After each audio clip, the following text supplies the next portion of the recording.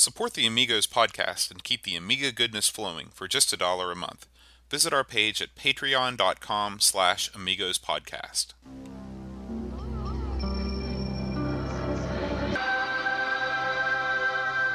Amiga, the first personal computer that gives you a creative edge.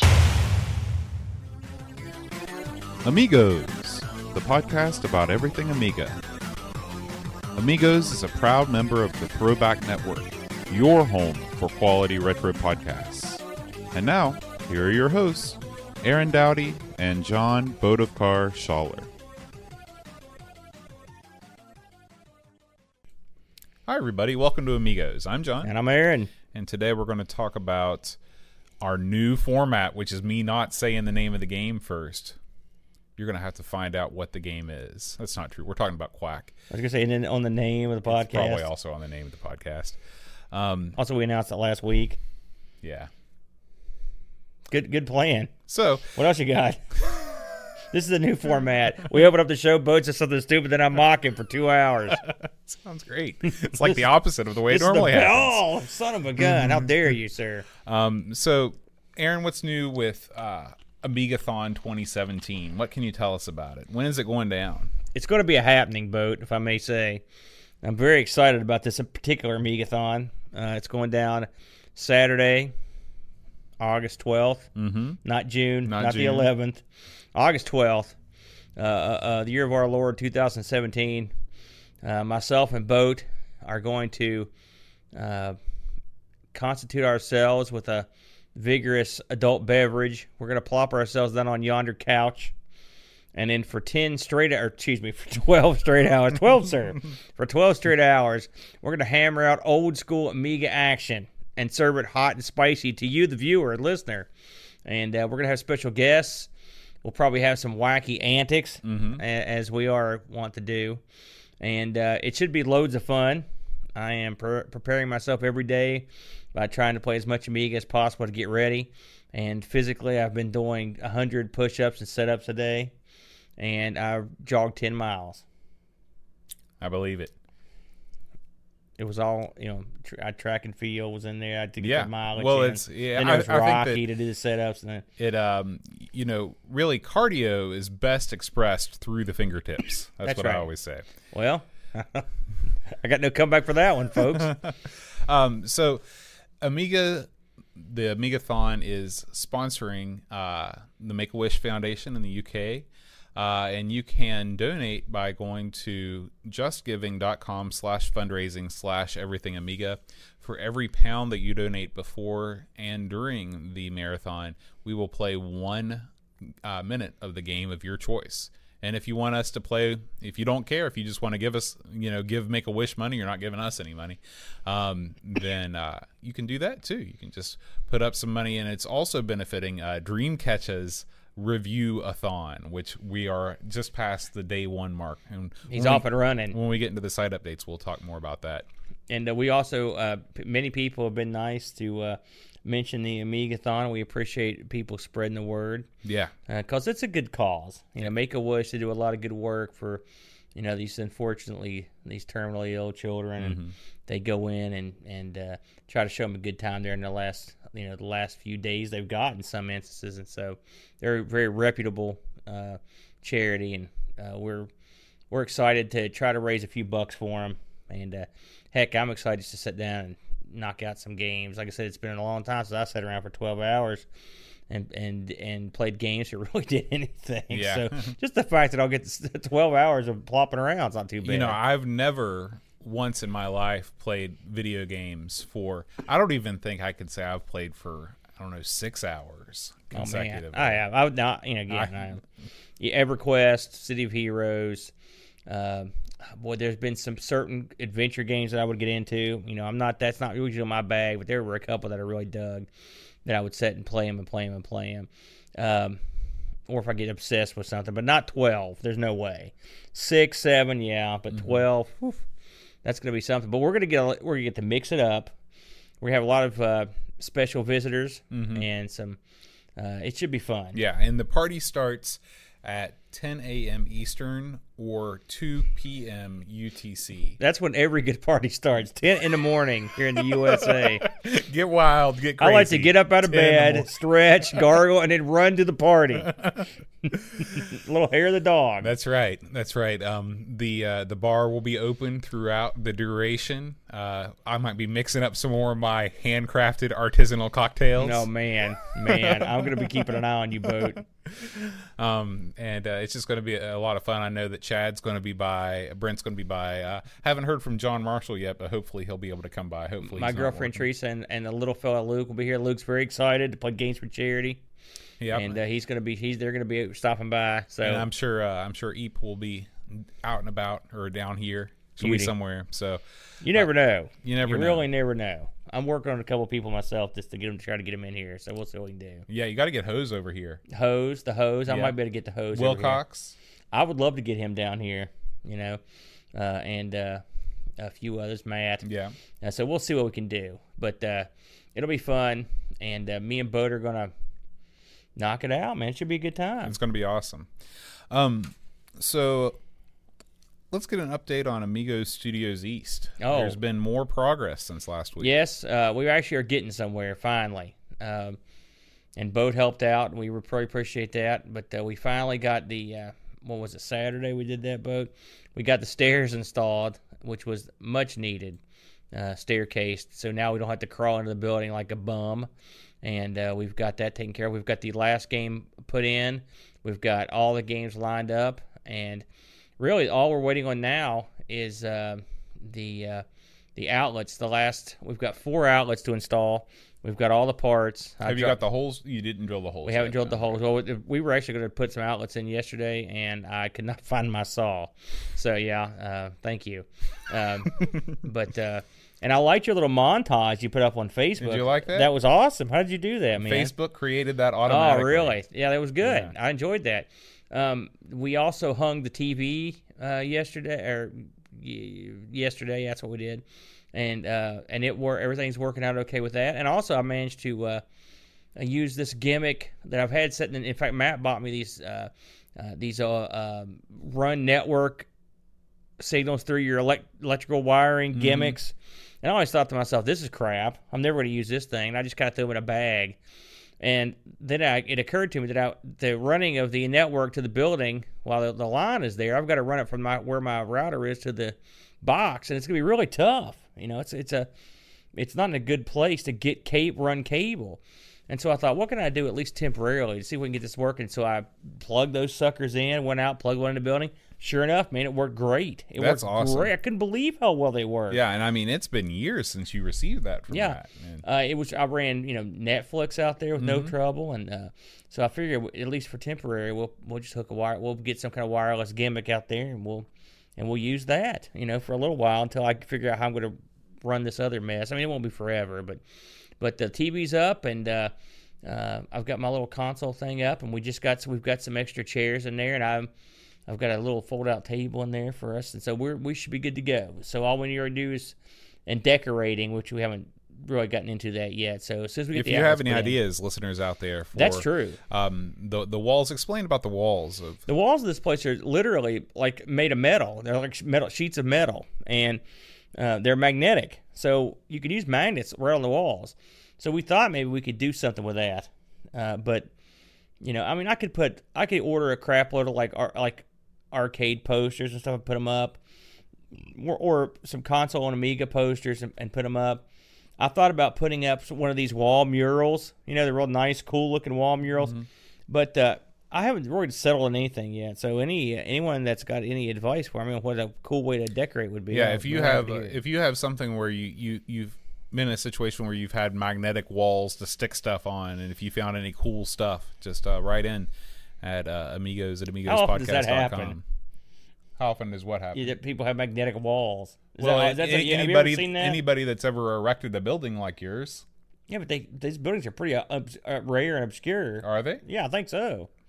Yeah, if you've ever had metal walls that are magnetic, I'd like to hear that too. I mean, I don't know. Have you ever been in a place that has No, magnetic I walls? mean, yours is the only outbuilding I've ever been in. I don't. Well, I mean, they're not all like mine. Mine is most of them are made of wood, which mine has really not that much wood except the floor. It's very strange. thick wood on the floor though. Oh man, We learned that. Oh man. Oh yeah, I forgot. We also got the air conditioner installed. We forgot about that. Now it took forever. So yeah, but it's coming. I'd say, man, we could be actually doing a show there by the end of the month. Wouldn't that be incredible? Yeah. So it's coming. Yeah. Let's go ahead and move over to the news. Let's get right out of the chute. Okay. The big story of the week. Do you know what the big story of the week is? I Bo? do. Do you want me to tell you, or do you want to say it? Well, the big story of the week, and I'll just go over it here. First of all, remember the story I read last week where there was the word on the street was that the Vampire Project had bit the dust. Well, that's the second time that's been a bullcrap story because they have not bit the dust. The Apollo team, which is the guys that make the Vampire, have released new information for what they've got coming up, and it's going to be their new things, Vampire V4 version 4, and it's going to have it's an upgrade from obviously the vampires that they've already had out there. It's going to have the FPGA in it. It's going to fit all the classic Amigas. And the 500, the 1000, 1200, 2000. It'll also work on the 600 with a special adapter. And it's going to have 512 meg of memory. And it's going to have a Cyclone V A5 SoC built on a 28 nanometer process. Ooh, I'm excited about that. And I don't know, but I mean, I don't know what that is exactly. But, and there are other things, the HDMI, stuff that it always had. But the big thing, the big wacky news, and I want to get into a discussion with you on this, is they've announced that they are going to build a Vampire standalone unit. Mm-hmm. A standalone unit. Let me say that again. This will be well, what will it be? What do you think it is? Is it going to be, is this a new Amiga, a new classic Amiga, or is it something else? I'll be interested to see how they differentiate this from the Myst FPGA, because this seems exactly like what that is. So I don't know. And it's been out. That one's been out for quite a while. Yeah. I think, doesn't Flack have one of those? Yeah. You're right. There have been a couple. That might be the only one that's been on FPGA. There's been another group that are emulation, or like they're running like sort of a Raspberry Pi S sort of board that are sort of standalone Amiga units, but they're not really. Really, I hadn't heard about them. I think the ones remember the ones that had they were basically like an Amiga drive. Oh, that was based on an ARM chip, like right. based on Android. Yeah, but I mean, it's not Android-based. running FPGA. Is my point. No. What's different is that the FPGA, as you know, for people that go insane about this stuff, is that it's the emulation, the hardware is being emulated rather than the software. Right. So, and I mean, and that's a whole other argument. So all that aside, assuming this, I mean, you're right. I thought about the Myst, but yeah. This is very similar, and you have to program. I mean, of course, this is going to have its own special what? What will differentiate this? It'll have its own special hardware. I don't know. Is it a new Amiga? Is this? I guess that's where I was going with this. I mean, we know about the various new OS Amigas. The not classic Amigas. This one is going to be built from the ground up to be a modern spin on the classic Amiga, right? Well, I don't know. I mean, question one: will it have a disk drive? Will it have? Will it need one? Need is kind of a funny word. Well, I mean, you're right, but I mean, maybe they'll have a model that will. Is there going to be an interface? But I mean, really, in 2017, if you're someone that wants to play Amiga, like how often do I use my floppy drive? I never use it. Back up. In 2017. Do you need any kind of a special standalone device to play Amiga games? Well, if you don't want to emulate them, you do. Right? Well, that's the difference, right? I mean, really, in some ways, it comes down to. I mean, first of all, I'm not lobbying for either one. I mean, honestly, I don't know where I'm set yet to be complete. So maybe this discussion will help me get there. And you're right. In 2017, you can play Amiga on a number of ways. However, I think we could both agree. And I can't say this from personal use, but just from hearsay and what I've heard, the FPGA will play your Amiga, classic Amiga software more like an actual Amiga than an emulator will, right? But it's still not the same thing. It's You're still right. emulation. So, well, that's the question, right? So would you rather have, if I had here at the table, I've got an Amiga 1200 with the Vampire 4 in it, or I've got their standalone unit that will probably have slightly better specs. It's built from the ground up. Which one would you pick? Well, to me, I don't really think that either one is necessary, because why do I like to play the Amiga? Well, I like to play the old games. The old games don't really see much benefit from the Vampire card. You can get, if you put enough RAM in your 1200, it'll play every single game that was released for the 1200 in a way that it was intended. It'll play almost all. There will be probably a handful. There probably are, but as far as the games that I am interested in playing, so for me it comes down to, do you like having classic pieces of hardware that you can look at as you're playing these games? Like I was playing the 1200 XL at my Atari earlier this week, and I loved it because I loved turning on the switch. I loved seeing the little LED light up. I liked having it in front of me and looking at it as I was playing the game. I watched you play Blue Max. Is that what you're talking about? Yeah. I love that game. Yeah. It was very good, by the way. You had a good game going there. It's funny that when you get to the city, just as a sidebar, I never exactly knew how to get to that city. I've gotten there before, and I couldn't figure out why I wouldn't get in there every time. It's a funny thing. But yeah, you're right. There's a tactile pleasure, right, from booting up your old Amiga. There's no or Atari in this case. That much said, and this is an argument for the standalone. First of all, I don't think anyone's arguing against it. I know you're not. It is what it is. Yeah. But in its favor, we have, and I'll be the first to stand up and raise my hand. We've got a platform that is, very old, and while in some instances there are repairs that can be made, or even swaps that you can make, board swaps, we can't all do it. Sometimes it's not even cost effective to bother. And to a certain group of people, all the advancements aside, just having the ability to buy something that will run classic software just as you remember it, just as it should, and is built from new quality, hardware, is a plus.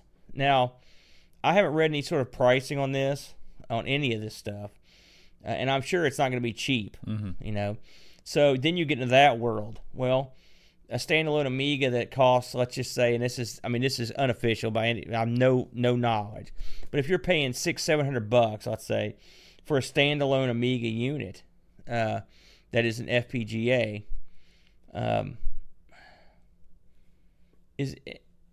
you must have, it's going to be aimed at a specific type of person, I guess is what I'm saying. There are some games that are going to benefit from the speed bump, and I'm talking stuff like Elite Frontiers, or certain games like that the Amiga struggled with, and and you can use them with the expanded stuff, But I'm kind of like you, and this is sort of where I came to on the original Vampire, because I was really excited for it. There's a part of me that is an old PC guy, right? Not in a bad way, but when I was younger, the PC, your goal was to keep upgrading this sucker. Every year, new processor, new motherboard, new RAM, new processor, new video card. When it started, that went down, and it's just what we did. And I had my buddies that all had their computers, and we all tried to at least keep up, if not pass each other. So there's a part of me in the back of my head, probably a lot of people, mostly probably men, who just want to win the race. I want to have the fastest, best. It's not that it's bad. It's not wrong. But there's part of people that just want that. If I can get, if I can run Doom or Quake on my Amiga, I want to do it. But I'm kind of like you though. I play all the old stuff, and it occurred to me that I just didn't need. The extra power would be pointless to me. I can't think of a reason what I would do with that stuff. So all that aside, it's a very interesting development, and I'm anxious to see where it goes in the future. And part of me is very happy that the Apollo team is up and running, and they've got plans, because we talked about this before, and this might be something that maybe goes in along with what we talked about before with the newer modern Amigas. Something's got to take the mantle if they're going to try to get any traction in the Amiga world. If we're going to try to come up with some kind of new system, and maybe this is another avenue. You know, the old, maybe you get the best of both worlds this way. Yeah, and I can see if you are maybe in the homebrew scene and you want to write for the Amiga, but you want to write for a faster Amiga, maybe this would appeal to you. But at the same time, you'd be limiting your audience to people that only, your audience would essentially only be Vampire customers. Yeah, well, you're right. I mean, it's wacky, it's for sure.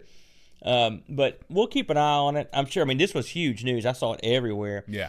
And we'll see what happens when it develops. To me, somebody will have a hit on their hands when they come out with what is basically the equivalent of what Nintendo is doing with their classic machines, where they look at the aftermarket prices of these things. They say, okay, if you buy an NES on eBay, you'll pay anywhere from $25 to $50, and then $4 or $5 a game. Well, what if we could sell you a new version of the cartridge or a new version of the system that has HDMI out? It comes with all of these classic games built in that you love anyway, and it comes well under the price of just buying the console. If Amiga could do that, if there could be some sort of effort to put out what looks like an Amiga 500 with a bunch of built-in games in it that has HDMI out for under $100, I'd be all over that. I don't think I'd be down with that personally. You've bought every single one of those stupid plug-and-play systems. The Genesis one that was crap. You've bought... actually, I think that's the only one I ever bought. No, you have other ones. I have other ones, but I didn't buy them. They were gifted to me because no one wanted them. Okay. The plug-and-play devices, I mean, I'm not saying you're missing my point here. I'm not saying it's a bad thing. I mean, there was a plug-and-play Commodore system. Right. And I heard it wasn't very good. It was, I think it was ran on the NES on a chip, emulating the C64, but... It did. You were able to actually solder like. No, that was the Atari. No. This was also the Commodore one. Oh, really? Yeah. I remember they made a Commodore-based game. I think it was I think it was a monster truck game that ran on Commodore on a chip hardware. That what's her name was the real smart girl engineer. I can't think of her name. Jerry. I can't remember her last name, but. She made this thing, and it was running. It was a Commodore that was running this game that you could modify, but I didn't think you could actually modify the. No, you could open up the other one too. Why would you want to do that if it was NES on a chip? You're asking a question that I mean, why are we here? I don't know. But we'll keep an eye on it. We'll see what happens. An Amiga, but I want to know why you're not down with that. Why would you? I mean, I personally. Well, I mean, if they did it right, I would be okay with it. I mean, I don't have a problem with it. I hope they wouldn't. I hope they don't sell it like Nintendo does, and this causing all this mayhem with. Their stuff. I mean that's ridiculous. But it's a little bit different than a computer. You could have a keyboard and stuff. Well, no, that's what I'm talking about. It would be an Amiga 500. I don't. You think it'd be a market for something like that? Probably in Europe. Maybe. I have no idea. I'm just saying, wouldn't it be cool if something like that would be what would make me excited? Is if you have to come in with the form factor and you have to come in with the price point. I think you'd be better off doing that with a CD32. Nobody would buy that. Well, no, you're missing my point. First of all, CD32 can play all the Amiga stuff, but it's already converted to only gamepads. Yeah, but it's crap. And it's not crap. It's the exact same stuff. It's just on a CD. Yeah, and it's a form factor that has no nostalgic appeal whatsoever. I'm not saying build it as a CD32. No. But I'm saying you could use the CD32. Well, sure. I mean, you can put whatever. Nobody's, when they build this new fictional system, they're not going to be putting the innards of an actual Amiga 500 well, I know. Maybe. I mean, I don't know. It's funny. I never really thought about that, to be honest with you. But having a plug and play Amiga, I think it's a cool idea for a lot of different computer systems. Could you imagine? I know there's been countless attempts to resurrect the ZX Spectrum, and one of the latest ones, not the Vega, but the one I think it's called like the X1 or something like that. Mm-hmm. It actually looks like a Spectrum. It's got the keyboard and everything, and it's got HDMI out. It's got games built in. It's really cool, but it's still a little bit too expensive. But it's just really hard to bring it down when they know they're not going to be shipping, Nintendo quantities of units. So. Yeah. That's one thing Nintendo's got going for it. It can always sell those units. So, anyway, that was the big news of the week. But there was plenty of other news. We should probably keep on trucking here. So, and this was sent over to me from a fellow on my Google Plus named Seb. They have, and this sort of falls in line with what we were just talking about. They have ported over Command and Conquer Red Alert to run on Amiga. Remember Red Alert? I remember it. I never played it. I did, believe it or not. And were you a fan?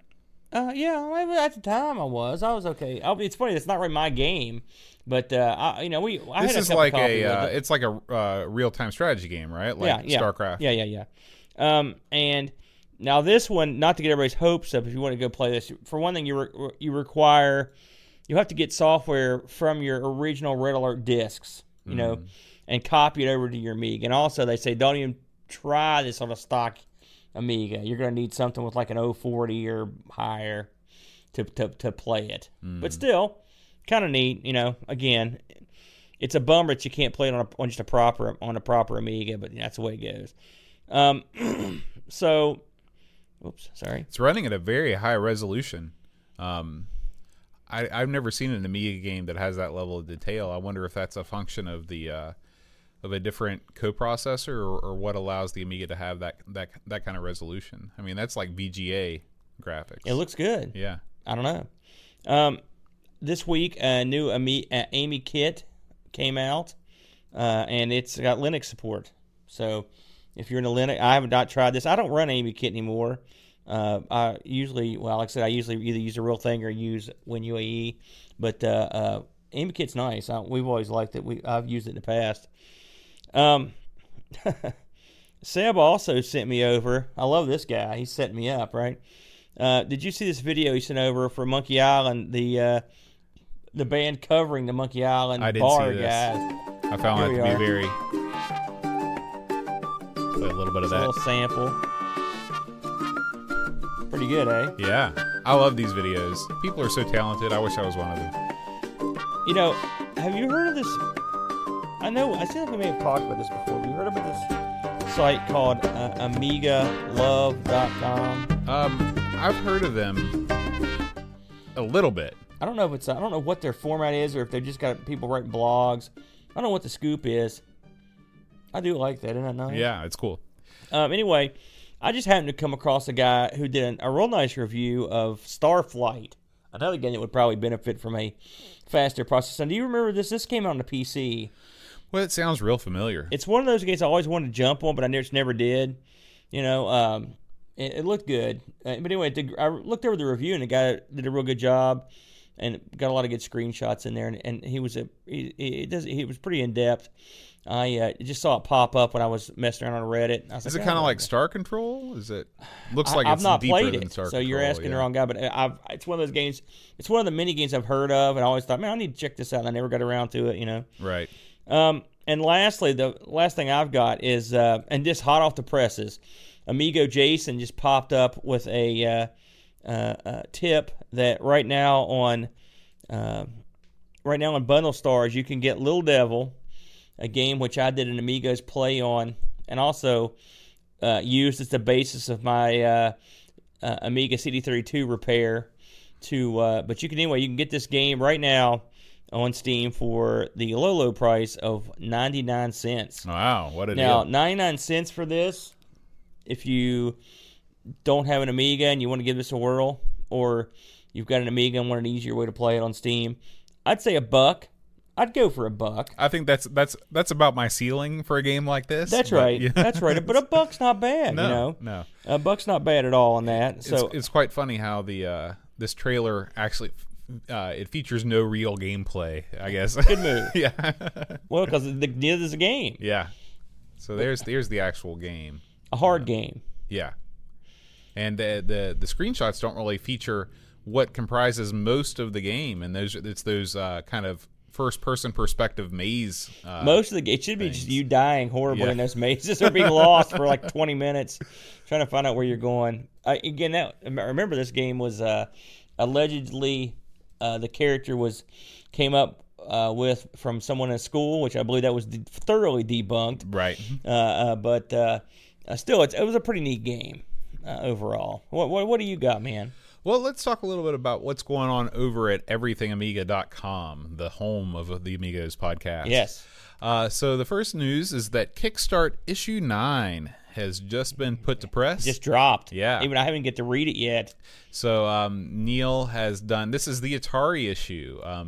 He is, I guess, because of the new Atari system coming out, which he covers. And, of course, there's also all the Amiga news that you can handle.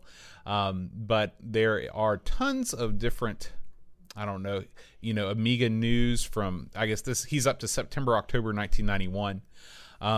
But if you scroll all the way down to page 27, not that I've memorized it, I knew this was coming. I was waiting for it. but there's a feature that I wrote about my first computer. And since this was the Atari episode, my first computer was the Atari 1200 XL. Now, is this the same one you have now? This is the exact The same very one I have now. It's This durable. You ever do anything to it? is what do you mean? Like fix it, repair Oh, it? I had to repair the keyboard. I had to redraw the traces with the Oh, circuit it's got the pen. same thing mine's got. How Yeah. hard is that, by the way? It's not hard. You could do that for me? Sure. Oh, yeah, okay. bring it over. It's going to happen. I've still got my circuit pen, so. Okay, beautiful. That's awesome. That's you, little picture of you. Yeah, a little We're picture looking of at me. little boat. This is the original Thriftmobile, my 1982 Volvo. Used to drive that to the Nice. flea market every weekend.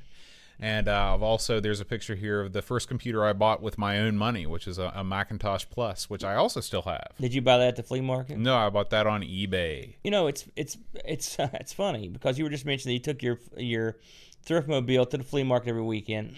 I was listening to a recent, I think it was maybe a couple months ago, one of the Retro Asylums. I think it was Swaney was talking about going to these car boot sales, and it's not worth going to them anymore. Mm-hmm. And I have found very similarly that when you go to swap meet, or I guess it's not really swap meet. Go to like your local flea market, or go around and hit some garage sales. Man, the deals is absolutely not. It has changed dramatically for classic computing and console games and hardware.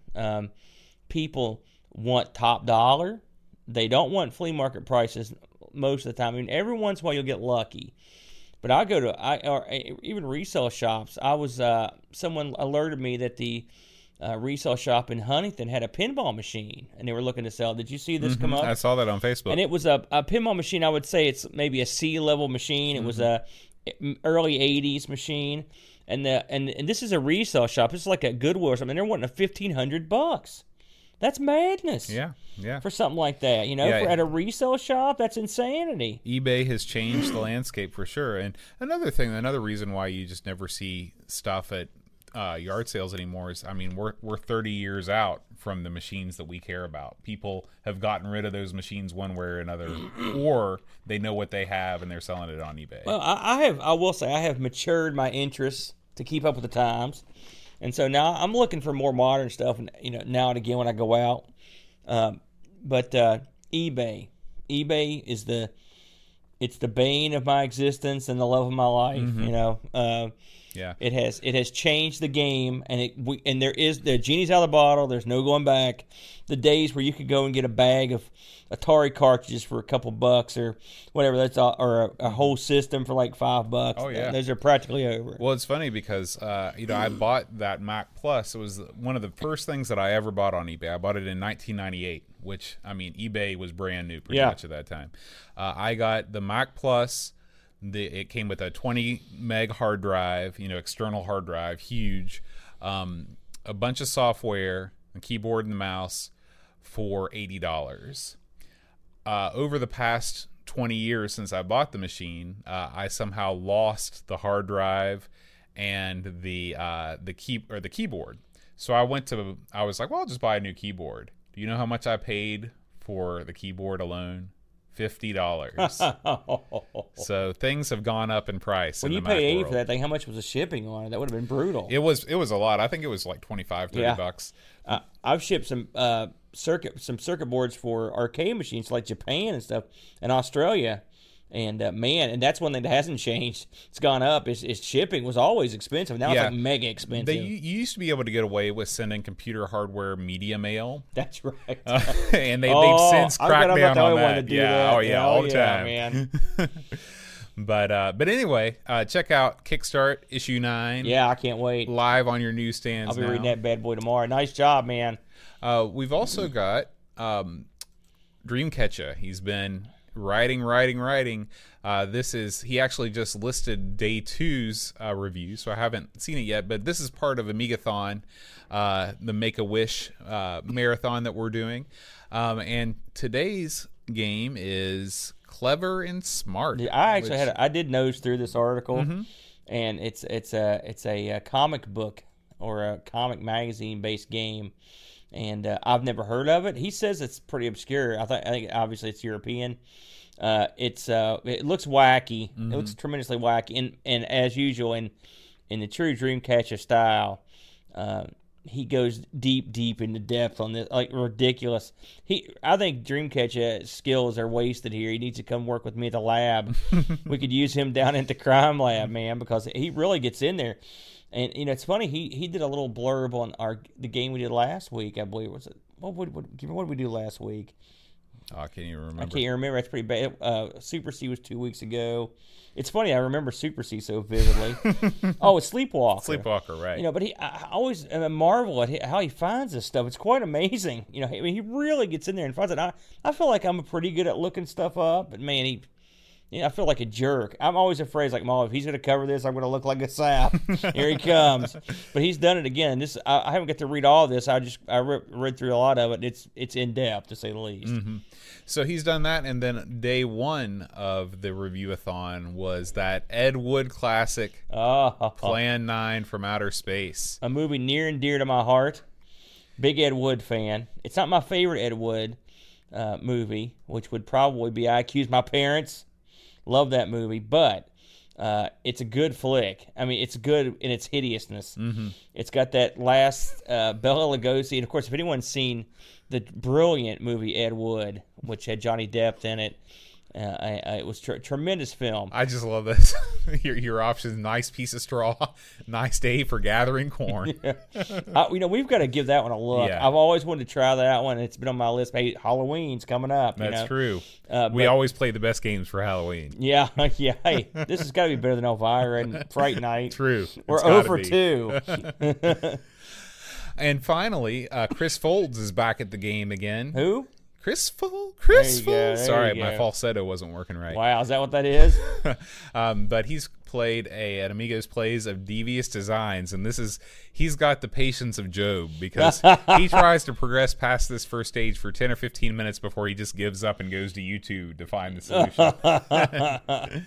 So make sure you check that out. Chris's videos are always a lot of fun. And that's it for the site updates this week. Remember that you can always check everythingamiga.com for the latest in Amiga writing and video stuff, hardware stuff. You played a couple things that aren't necessarily Amiga related, but you might as well mention those while you're here. So if you go over to our YouTube page, which is Amigos Retro Gaming.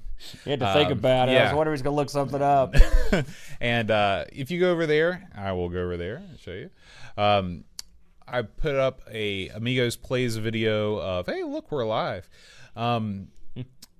of Blue Max, Keystone Capers. Yes. And an Amigos Arcade Adventures, where I talk about triple action pinball. So if you're interested in knowing the story behind my first and only pinball machine, you can check that out. And good machine. Good video, too. You did a real good job on that one, eh? Keystone Capers and Blue Max I do on the real Atari 1200 XL, so it's unemulated. I'll tell you something about those. First of all, we've made it abundantly clear that we're both big Blue Max fans, and we're also both big Atari fans. So we're actually, again, unlike... we're not at war between. There is no war for us between Atari and Commodore. Right. We both grew up playing. Well, you didn't grow up playing Amiga, but we both have gotten into both. Mm-hmm. And I will say, the one itch that the Atari does for me is it bridges that gap between the early consoles and when PC sort of took over the gaming, and even before the Amiga took over. So you get these games that they'd put out like. Keystone Capers, which is of course, a lot of people are familiar with the brilliant Atari 2600 version of that, but the Atari 1200 crushes it, and it's so good. I've played it over here the first time, and I was just like blown away by how great it was.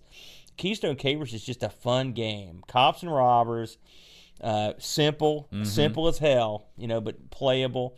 So I watched all of that, and then I watched you play Blue Max. And Blue Max, I mean, it's one of those games that's never been done right. I mean, it was perfect. It was just perfect the way they did it. I loved it. Loved that game.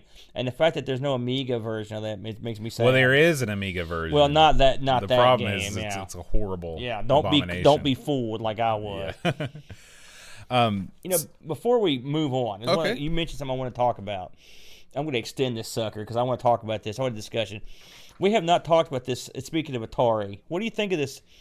And actually, this kind of falls in line with your Amiga idea, the Amiga in a box. Mm-hmm. What do you think about this Atari box? And what do you think it's going to be? And what do you think the viability of it as a something to catch on, make a few bucks is? Well, they haven't released a lot of information about it yet. And I think that the people that are behind it are trying to learn as much as they can from their prospective audience before they sort of finalize the details. They don't want another chameleon on there. Right. So there have definitely been plenty of missteps to learn from when it comes from the mini console or the remade console thing. I can only speak to what I would think of as the perfect version of this machine for me. The perfect version of this machine would be something that it would come with a ton of games built in. You could fit almost every, first person or first party Atari release on there. And we're talking the 2600. 2600. And, you can do it one of two ways. You could either say, okay, we're going to put 100 games on this thing. You've got to have Activision games on there. You can't get away with just having Atari games. So they've got to make a deal with Activision. Because that ship sailed. They've got plenty of those. Yeah. But then I think the way that you keep this thing going is, you connect it to online. You put up online leaderboards, just like Xbox Live Arcade used to do. Or, and I guess Steam still does. And then you have a store, and you don't charge an arm and a leg for stuff. You charge, I think the iTunes model, the reason why iTunes worked was because everything was 99 cents. If you charge 99 cents for a game, and maybe the game that you really, really like wasn't in that top 100, but you'll shell out, 99 cents is an impulse buy, to get, Moonlander or whatever you want to play. I'll tell you, now, we're along the same lines on some of this. My scenario is more of a Atari connoisseur, if you will, in terms of the console side. What this thing absolutely will have is loads and loads of 2600 games. Will they have the third-party Imagic, Activision, that gang, US Gold, or whatever, who was it? Used to make US Classic, whatever it was. It's tough. Who knows? But if you want me to get interested in this thing, there are three things you need to have, all right?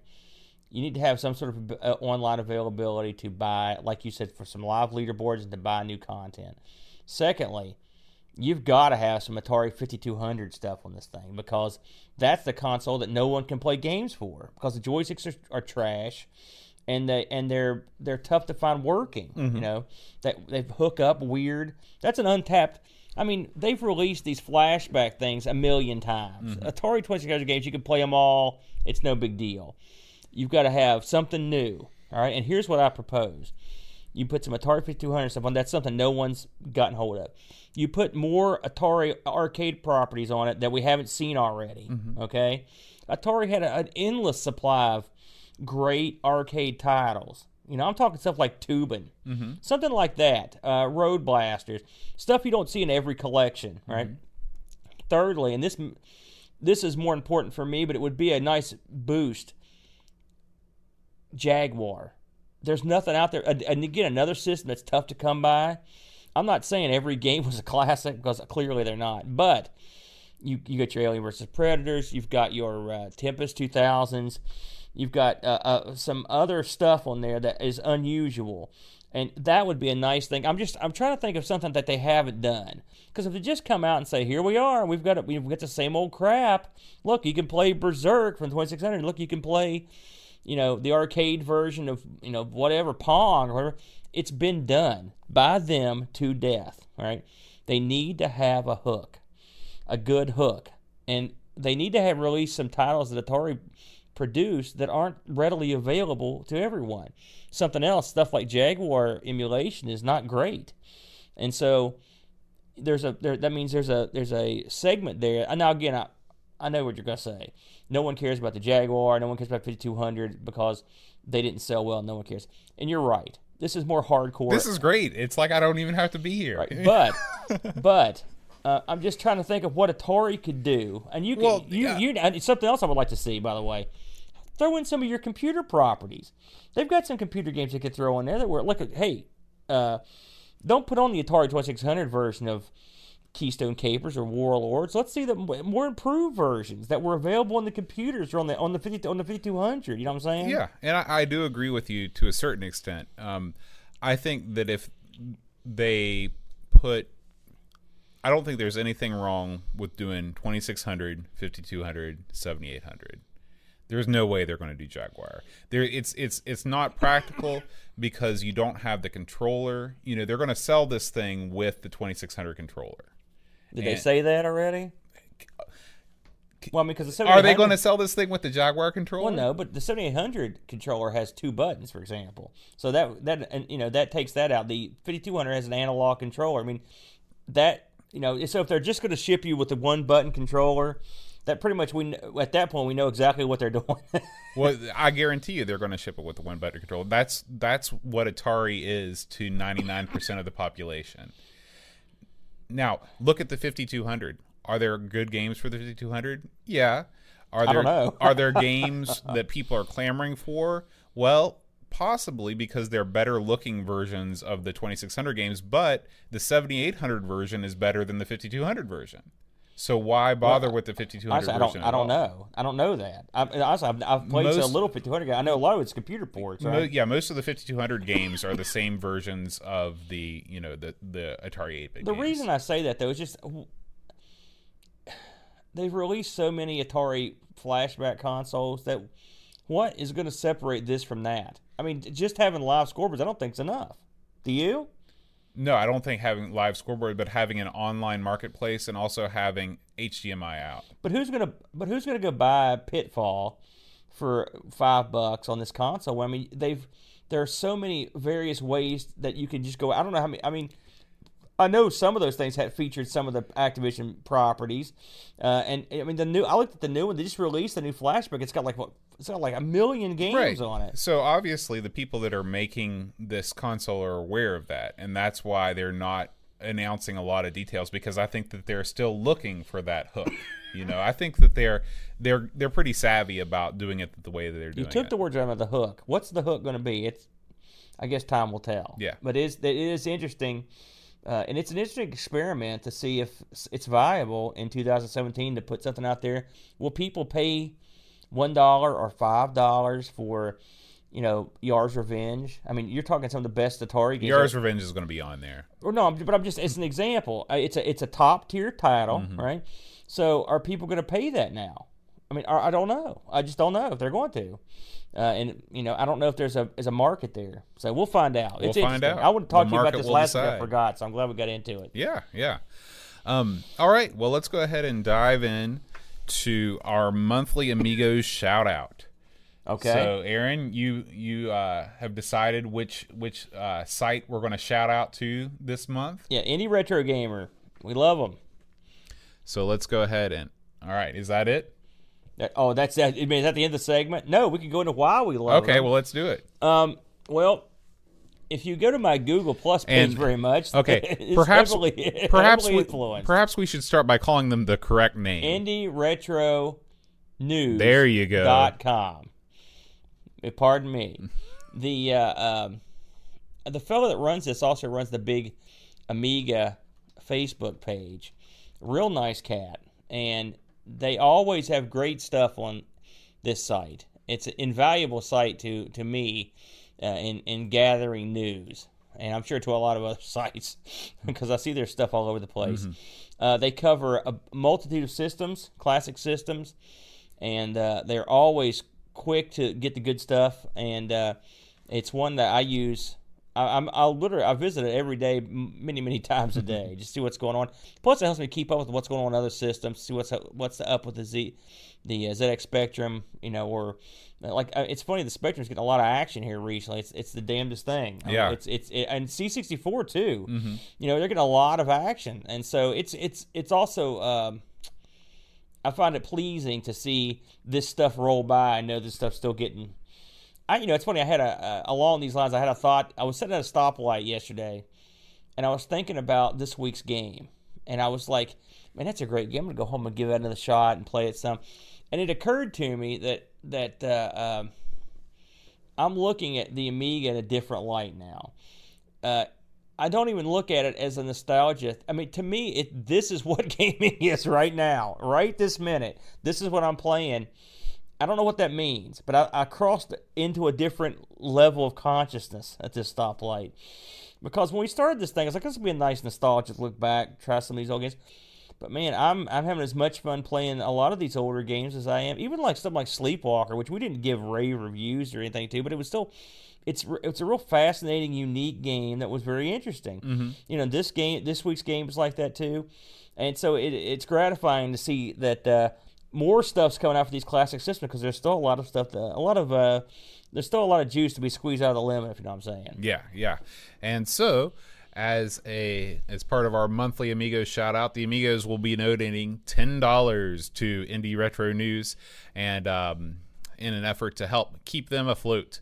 Yeah. So I think that won't be a problem. Not that they need our help, but Yeah. But we want to support them because they are such a great resource. Yes. So thank you, Indie Retro News. Thank you, Indie Retro News.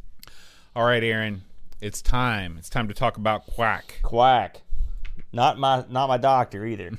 So, let's talk about Quack. Baby, What was that? let's talk about you and me. Quack. No, we're not going there. Let's talk about all the good Oh, things and the Jesus. bad things. There Okay. goes our. That just shut us off right there.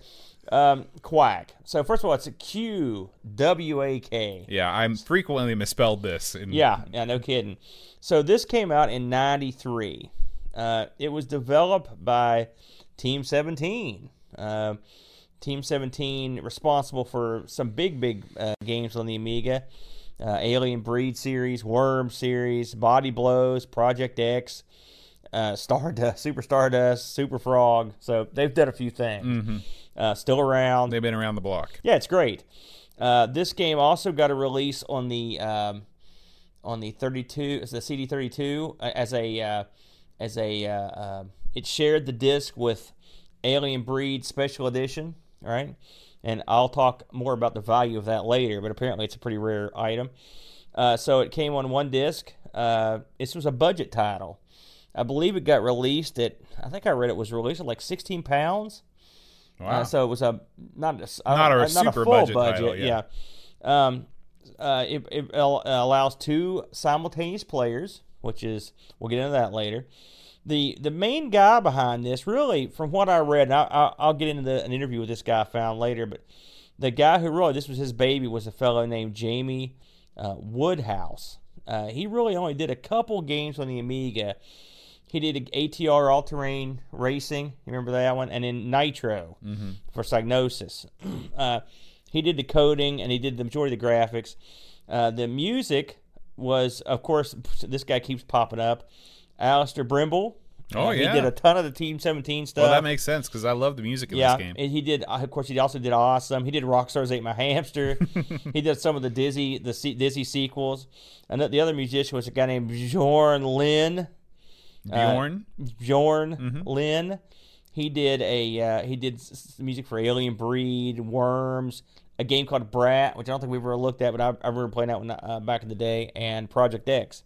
So you've got an all-star cast here. Now, according to what Jamie said, this game was sort of his baby, and so he got it produced at Team 17, but they gave him a little bit of help on the graphics and the music, but I think pretty much everything else was a one-man show. So it's just your classic one-man gang type of affair, with a few guys coming in to help out at different times. So this game got I'd heard of this game. It had a good rep. but I didn't realize it had been ported quite as. And there's a reason why some of these ports are around.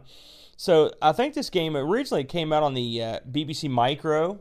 I've looked at the BBC Micro edition, and it is quite a bit different than what we played.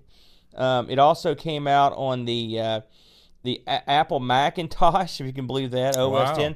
This was the one thing about Woodhouse. Oh, did you say OS 10? Yeah. Okay, so it was a recent release for the Mac. I think it was 2006, maybe. Woodhouse here keeps, and he admittedly does this, he keeps remaking his game for newer stuff.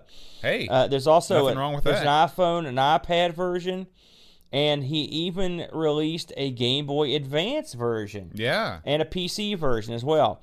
The Game Boy Advance version he sold at his website along with the PC version.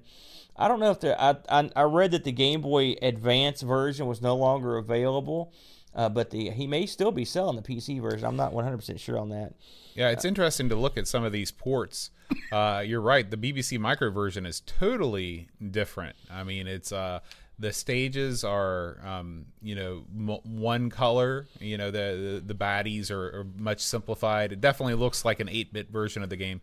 The Game Boy Advance version and the PC version look pretty similar. The PC's got a little bit more detail. The Game Boy Advance version, though, has some really neat backgrounds to the levels, and looks like the stages are a little bit bigger too. So I will say, from what I read, Jamie said that the Game Boy Advance version is almost a direct port of the Amiga version. Okay, very similar.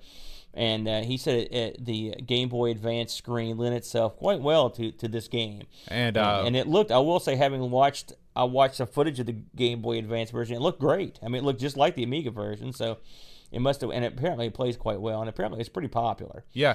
One thing that I think that the Game Boy Advance version does that the Amiga version doesn't do is scroll. I don't think that the Amiga version scrolls at all. I'm assuming that's to work with in the confines of the Game Boy screen.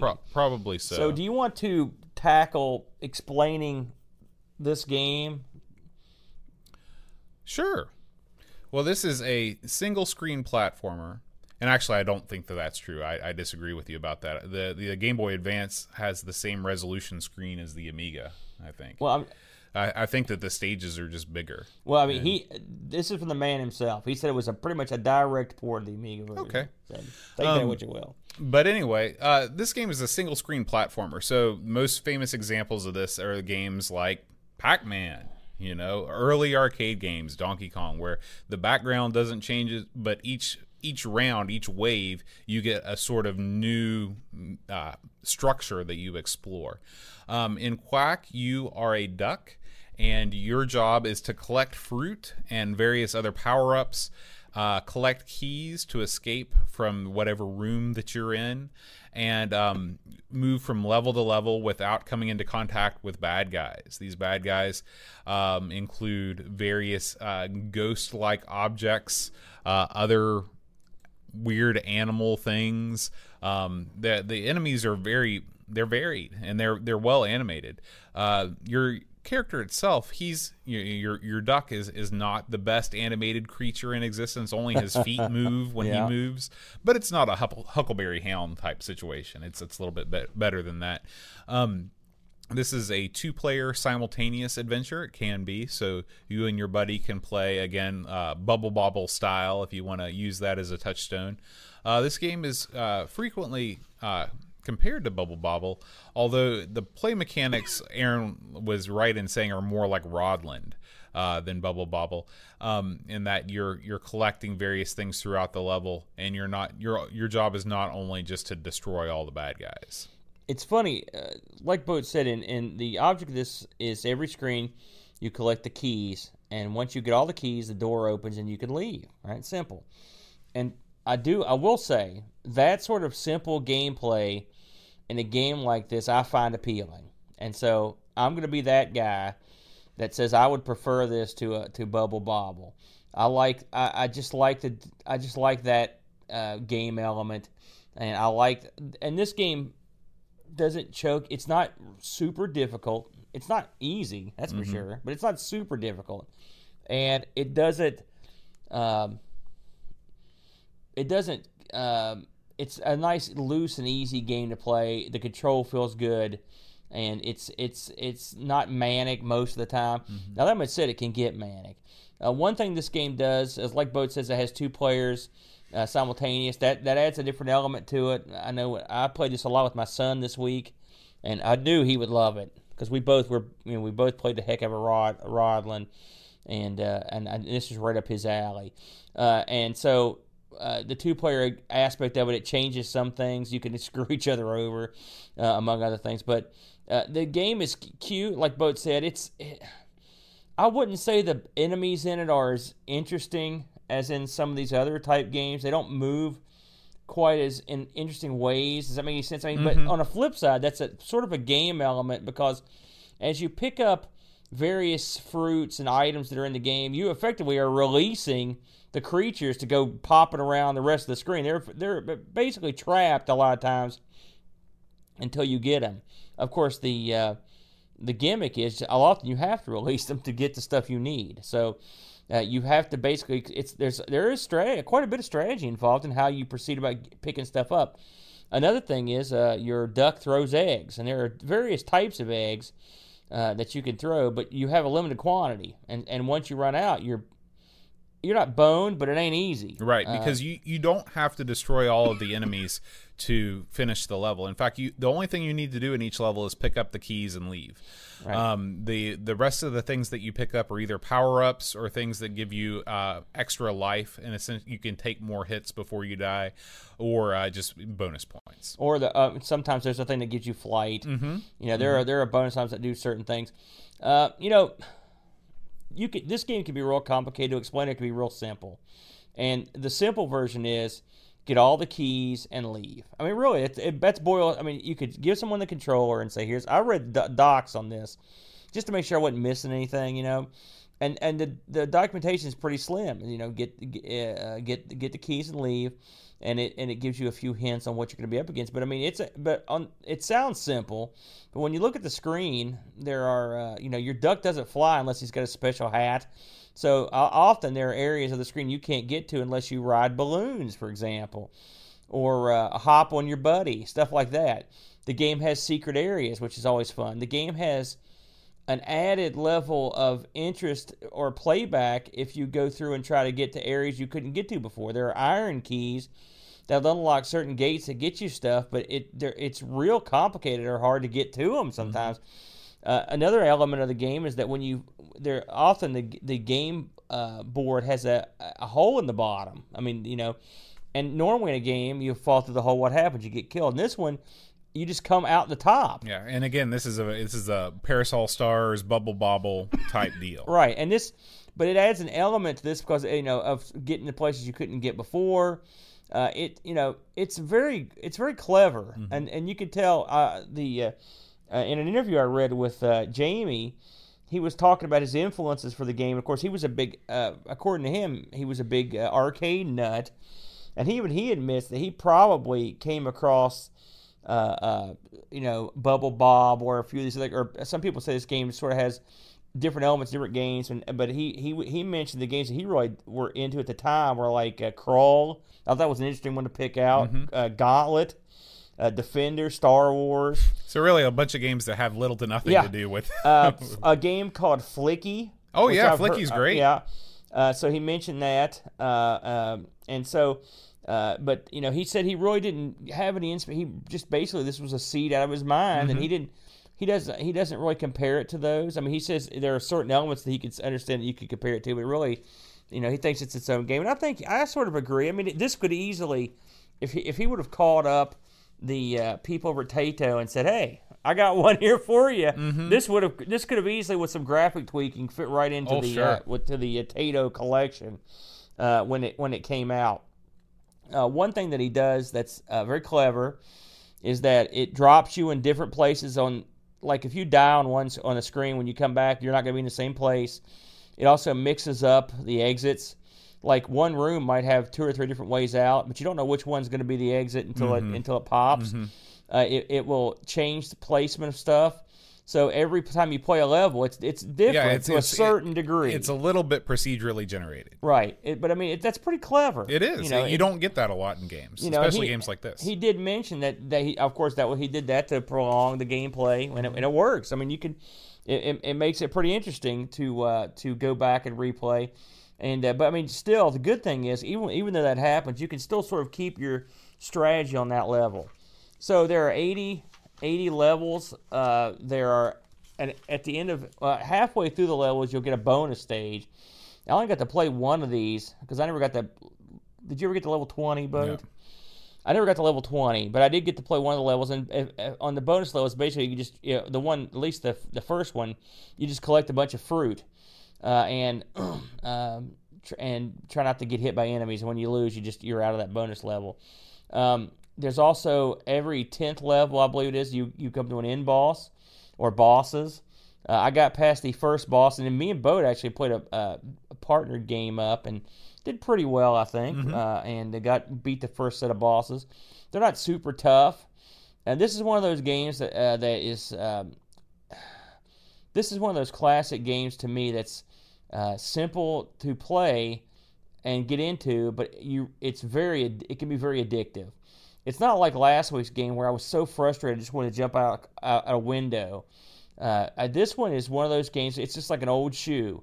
Like right when I booted it up, I'm like, oh, I see what we're doing. And I knew right away. I was like, I'm gonna be okay with this one because they're not reinventing the wheel. Right. It's an iteration on a winning format. A variation on a theme, and it works. Now, what were your high and low points, Bo? I like the way that you collect. There's a lot of things to collect. One of the things that I wish that they would have included on the play screen itself was kind of your progress towards completing the goal. For example, that you have to get a certain amount of gems or certain colors of gems to get your reward, but there's no display of that on the game screen. You have to wait until the screen after the level to see that. So it would have been nice to be able to track your progress as you were playing.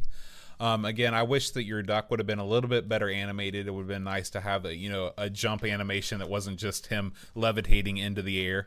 But apart from that, I really don't have a lot of complaints. I think that the 2-player mode is a lot of fun. They give you, an incentive to not. It's called like that. They give you sort of a pacifist bonus if you go through a whole stage without shooting anything. In 2-player mode, you get an extra point bonus. Yeah, even less easy in 2-player mode. That's a fact. So there's stuff that you can do there. I really like, the monsters are all different, but they're all sort of they all kind of have the same theme. They're almost like they're wearing face masks, kind of a weird sort of thing. But they're very cutesy. Yeah, very cutesy. It's very Bubble Bobble inspired. That's probably the most Bubble Bobble inspired part of the game are the enemies. But this is just another one, just like Rodland, that I'd never played before, but I know I'll go back to. It's a really, really fun thing. It's funny. This is a game I'd heard about for years and years. And there's, the guy I love, Shane Monroe, he would rave about Quack. And it's a game I was just, it's not the kind of game I was like, I just want to, but I mean, there's a certain inherent playability to these games, these Tato and their light games. It's just, they're fun to play, they're lighthearted, they're colorful. People say stuff's colorful, and you're like, that's so. But I mean, there must be something to it that just stimulates the brain. Because it's a beautiful game, great music, we mentioned. And a lot of stuff to love. Now, it is not perfect, and I can tell you a few things I don't like. I still do not like Up for Jump, and on this one, and it's not. It could be worse, but I don't like it. Well, it's funny because when you play the CD32 version, then you have the second button. Well, the funny thing is, I read that the CD32 version still has Up for Jump. And it was a problem with it. Now I can't confirm that because I haven't tried it, but I don't know because the version the version that we played on here had the second button mapped to it. So unless that was put in, is that what we were playing over there? Yeah, I was using Up for Jump every time. Well, you shouldn't have been. I didn't know there was another button. Should have asked. So there you go. So, but Up for Jump is still there now. I'm assuming it's there. Now I understand what that complaint was saying because Up is still Jump in that version, but the button also works. The second button. it would be nice if you didn't have to hit up for jump. Of course, again, that's how many people are going to have the C32 version as well? Right. Not that Nobody. many. So if you're emulating this, I guess that's the one I'd go after. Or you can just remap your buttons, Yeah. which we do all the time. Secondly, like Boat said, it's a shame that the duck. It's funny. It's another mascot that they sort of missed the boat on, because the duck could have been a real character if they Yeah. wanted him to be. You know, I mean, people love Bubble Bobble's characters for Parasol Stars or Rodlin or any of those. This could have been another one like that. But this guy, it's funny, of all the characters in the game and all the colors of the duck's not great. He's not horrible. It's not as bad as, you know, some of the characters we've seen. But he Intergalactic ambassador to an ant-like people. I was thinking prehistoric caveman bully. Oh yeah, but, that's the worst. That wins the prize. Yeah, that guy sucked. I like the eggs. I wish there was a way to tell how many you had left. Yeah, that again, just more information on the gameplay screen. Or like what kind of eggs you have. I mean, you're basically on your own there. Something this game does, and I'm going to complain about it because it bothers me, but I guess it's sort of not something you can complain about. Is when the round starts, you're basically standing there for a few seconds before the other guys warp in, and it's really easy just to be wandering around and get insta-killed. I mean, then that's irritating. Another thing it does is this game's big on raining stuff down from above, and usually it's fruit and stuff, but one thing it does is rains these spiked balls, and if you're happen to be on the top level, you could easily get screwed. I mean, and just in no time, you're dead. Like that happened in the boat while we were playing, and it happened to me a lot when I was playing. Those spike balls, when they come out, they go through stuff. You're screwed. It's hard as heck not to get killed by them when they come out. So that was irksome. I think they missed an opportunity in 2-player to do a little bit more than they did. But it's still it's pretty good. I can't complain too much about it. But what would you have liked to have seen in the 2-player mode? To me, this doesn't. That's one place that, like, say, a Bubble Bobble or a Rodlin. To me, I don't know. It just didn't seem It didn't seem like I played this by myself a lot this week. Then I played it with you and I played it with Luke. I like it more by myself. There's the guy that made this mentions in his interview that he made 2 kinds of levels in this, and they were action and puzzle. And action's fine, but in puzzle, if you're trying to get something done, it's real easy for your partner to screw up and screw you.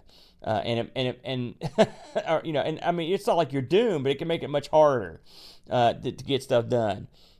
I think it's just one of those games. Now, again, I haven't played a ton of it with another person, so maybe I'd get used to it. But it's different. I absolutely did a better job when I was playing by myself. So there's that asset. But overall, this has been called like the greatest budget title ever released on the Amiga. Really? Now, of course, we don't have the budget titles here. And I don't know every game that was released on a budget, but for a budget title, this is a pretty darn good little game. I agree. And really, for any game, I mean, we've played plenty of full titles that weren't anywhere near this good. And again, here's another game. I like I said, like Rodlin. It just it's so pretty and plays quite well. You know, the Amiga really had a knack for these arcade ports and arcade-like ports, and this is another one that just fits perfectly. Oh, I wanted to bring up, before some of the levels, they display a hint, and it says, "Wish I brought my brawly." Yeah. Now, obviously, this is some sort of British slang, so if somebody could write in and tell us what that means, I'd really appreciate it, because I want to know what a brawly is and why I need to bring it. Yeah, those hints were very, like there was one that's like fruit salad. I guess I have no idea what the heck they're talking about. A little bit cryptic. Yeah. So this game reviewed pretty well, as you can imagine. It actually got a 92% and a Gamer Gold Award by Amiga Computing magazine. Across the boards, you're getting everything. I think the lowest thing I saw was a 69% from Amiga Force in 94. So pretty recent to it. And then again, when was this game released? 93. So it's pretty close. So, okay. And but all the way up, like I said, to 92, and there was nothing. So you're talking mostly 80s. It's funny that this got. I would think this were. I mean, Rodlin reviewed quite well, as I recall, and you would think this would be somewhere in the ballpark. I mean, I will say, is this as polished as the Taito games? Probably not quite as polished. Right. But I mean, man, it's pretty close. It is. Right? It's very close. I with the exception of what we talked about, and that's getting, usually we'll let stuff slide pretty well. We're getting nitpicky on some of this stuff, but this game is pretty solid. And again, I didn't get to play past level 18 or 19 before I got killed, so it's I didn't get that far, probably level 15. So I'm anxious to kind of get better at it. Mm-hmm. But as a 2-player game, despite the fact what I said, it's still a lot of fun. Anything you can play with 2 players, together is fun. This kind of game, and me and my kid had a blast at it. I wouldn't say we were the most proficient players, but we had a good time playing it. Any parting thoughts on it, Bo? No. I mean, you said really all that I want to say.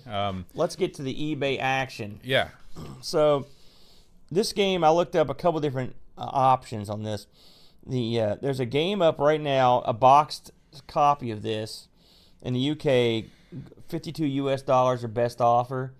That was it in terms of just Quack. I found a fellow in Spain that had sold the CD32 version of this, the Alien Breed Special Edition with Quack, and he had gotten, it was a done deal, he'd gotten paid $152 US. Wow. For the CD. And that, of course, that's just the CD in the jewel case. There's no box. That's a lot of money for a CD. And one would wonder if the guy was paying for Alien Breed Special Edition or for this. I don't know. So someone wanted it bad, and that's all I saw. Mm-hmm. And that was all the history that they had, too. So that's that was sort of surprising to me. Yeah. Something else I wanted to mention, speaking of money, when I was reading this interview with the creator, Jamie, they asked him if the game had performed well for him and in terms of making him some money. And this guy, it was so sad. He's basically said he took a bath, and he said once that he said he had nothing bad to say about Team 17. They did a good job with him, and he was happy with them. He said, but pretty much after that, he said to produce everything himself and distribute it, and he's gotten killed. And so he's still trying to, I don't know if he's still making this stuff or not. But get this. This is the part I wanted to get to. They asked him what his favorite version of this game was, and he said the best version by a mile is the last PC version he did. He did a version of this in the 2000s for the PC, and as the time this interview was written, which I think was like 2007, he had talked about, and I don't know if this ever got released because I couldn't find out, he was working on a version of Quack that came with a level editor. Now that would be interesting. Yeah. To be able to sit down like a Lode Runner style and make up your own levels for Quack. Right. So I don't know if that ever happened. I'm looking into it, and I'll report back if I find anything. I just stumbled upon that right before we went to air. But it's a very intriguing that you could. I mean, and you could see where a level editor might be kind of fun to play with. Yeah. Given this the way this game's set up. Oh, sure. It would be pretty interesting. Being able to place all the goodies and everything would be really So fun. overall, I give it. My personal opinion. I think it's a fun game. I think Woodhouse did a good job. This is an unusual title for Team 17, I think. But all of their titles are unusual titles. Well, for yeah, Team 17. but I think they probably saw this and they were like, "We got to make. This is going to be a winner." And then I'm sure it sold quite well as a budget title. Yeah. And like I said, it's got a real good rep. I think on Lemon, it's got a score up around 8.5, which is pretty high. Yeah, it's good for that site. So great game. Yeah. I really enjoyed it. I was pleasantly surprised. Let's check in with the chat here. As always, you can watch us live on YouTube Gaming. We got a couple questions. Let's see. Jason asks, philosophical question. When is an Amiga not an Amiga anymore? Yeah. Well,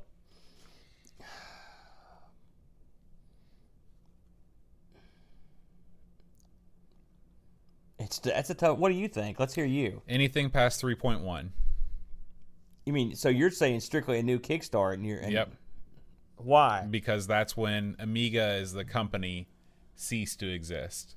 So you're not even going. So what if I had the Vampire? Let's say stuck in there and I had 3.1 in there. Well, we're good to go. Yeah. That's it. So That's a. I mean, I'm not saying it's arbitrary. It's just different. That's an unusual look at it. I would say that's a tough question. anything that comes, I mean, like my Amiga has more memory than your average Amiga would have shipped with or would have been available to unless you spent top dollar. So, you could say that. I mean, even that's different than what you would have had back in the day. Then you're getting into accelerators that will speed the thing up past the 060 mark. Well, that's, I don't know. I can't answer that. I really can't. I mean, to me, obviously, if you got one to put a Raspberry Pi in it, that's not an Amiga. Why not? Because you're not running with authentic Amiga hardware. Okay, so that's your question. When you're not running with, that's your answer. That might say the Vampire, that's a sticky wicket because the Vampire uses the original Amiga hardware for some things, mostly for I/O and not even output that much. So, I guess here's my retort. Does it matter? That's the real key. If an Amiga progresses past what it was, does it matter to you? Right? That if it does, that's the answer. If you get to the point where it bothers you that what you're playing with has all this junk in it and it's progressed past what the Amiga was, you probably don't want it. Does that make any sense? I have no idea what you're talking about. So why don't we just move on? Let's go to the next question. Trust me, they'll understand. Let's see. Jason also asks. Make this one a softball, Jason. Let's see. Oh, actually, Ricky in the chat, Ricky Drescher, he says there's an unofficial C64 port of Quack that was released recently. Oh, no kidding. Yeah, so that's interesting. We'll have to check into that. Yeah. Jason also asks, speaking of Atari, have you tried that resistor on John's video cable for the capture card? Yes. Yes, we have. And unfortunately, it did not work. I'm not 100% sure that Aaron did it correctly, though. What are you saying? How do you know? I just saw that. I saw that electrical tape on there. Let me ask you, how would you have done it, Boat? I would have done it totally differently. Okay, let's hear it. Just everything. Do you know what the concept of what he was asking to have done? He wanted to put that, what was a 75 ohm resistor? I can't remember what it was. Yeah, 75 ohm. In the video line. That's all it was. That's what I did. Okay. If you have a better way, that is insultory. I'll remember that the next time you want something done, pal. I'll remember that. I'm just playing with you, Aaron. It's too late now. You just ship or sailed. All right. I'll never ask you for. I'll get you another 75. Actually, I am grateful because not only did you supply me with the finished cable, you also supplied me with some 75 ohm resistors. So yeah, because I kept forgetting to bring the cable. But Jason, unfortunately, it didn't work. If you have any other ideas about what might be causing that, because Aaron discovered also just yesterday that his XEGS, which has legitimate just composite video out, it also you run into the same issue where the colors aren't right. I have looked into this, and okay. I think I have an answer. Atari's video out is not standard, okay? Right. It is goofy, okay? And it's goofy, and that's why these capture cards have trouble understanding the signal. It's not a standard signal out. Now, there is an easy fix, real easy. And all you have to do is basically run your Atari through a VCR, and then take the output from the VCR and run it into your capture card you're in. I've already done that. It doesn't work. Really? Yes. I read that as a sure fix. How's that possible? I did exactly what you just described because Jason told me to try that months ago. It looks exactly the same. Well, I'll look into that with now. Maybe I just have like a bad VCR. I mean, maybe because I know you've got like a super VCR. I've got several VCRs. I was fixing to try it. Yeah, try it. I mean, the worst that can happen is that it doesn't work either, but it might work, and maybe it just depends on your brand of VCR. But I definitely tried that, and I thought that it would work, and it didn't work. So I've also found that there's a set of cables you can get for the Atari that will produce an S-video signal. I have that also. You have the X-video one? It also produces the same bad How's signal. it look? It looks exactly the same as the composite when you run it through the capture card.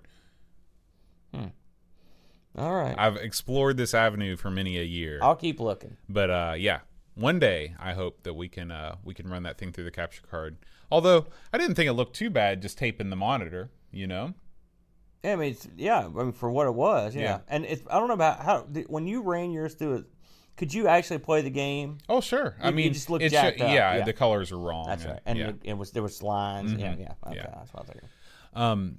Let's see. John Marshall has joined the chat. John, please come on over on Saturday.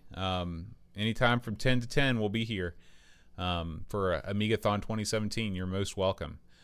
And Ricky says his last name is DeRocher. So there we go. And Jason appreciated your answer about what makes an Amiga. So he understood what you were talking about. Thank you.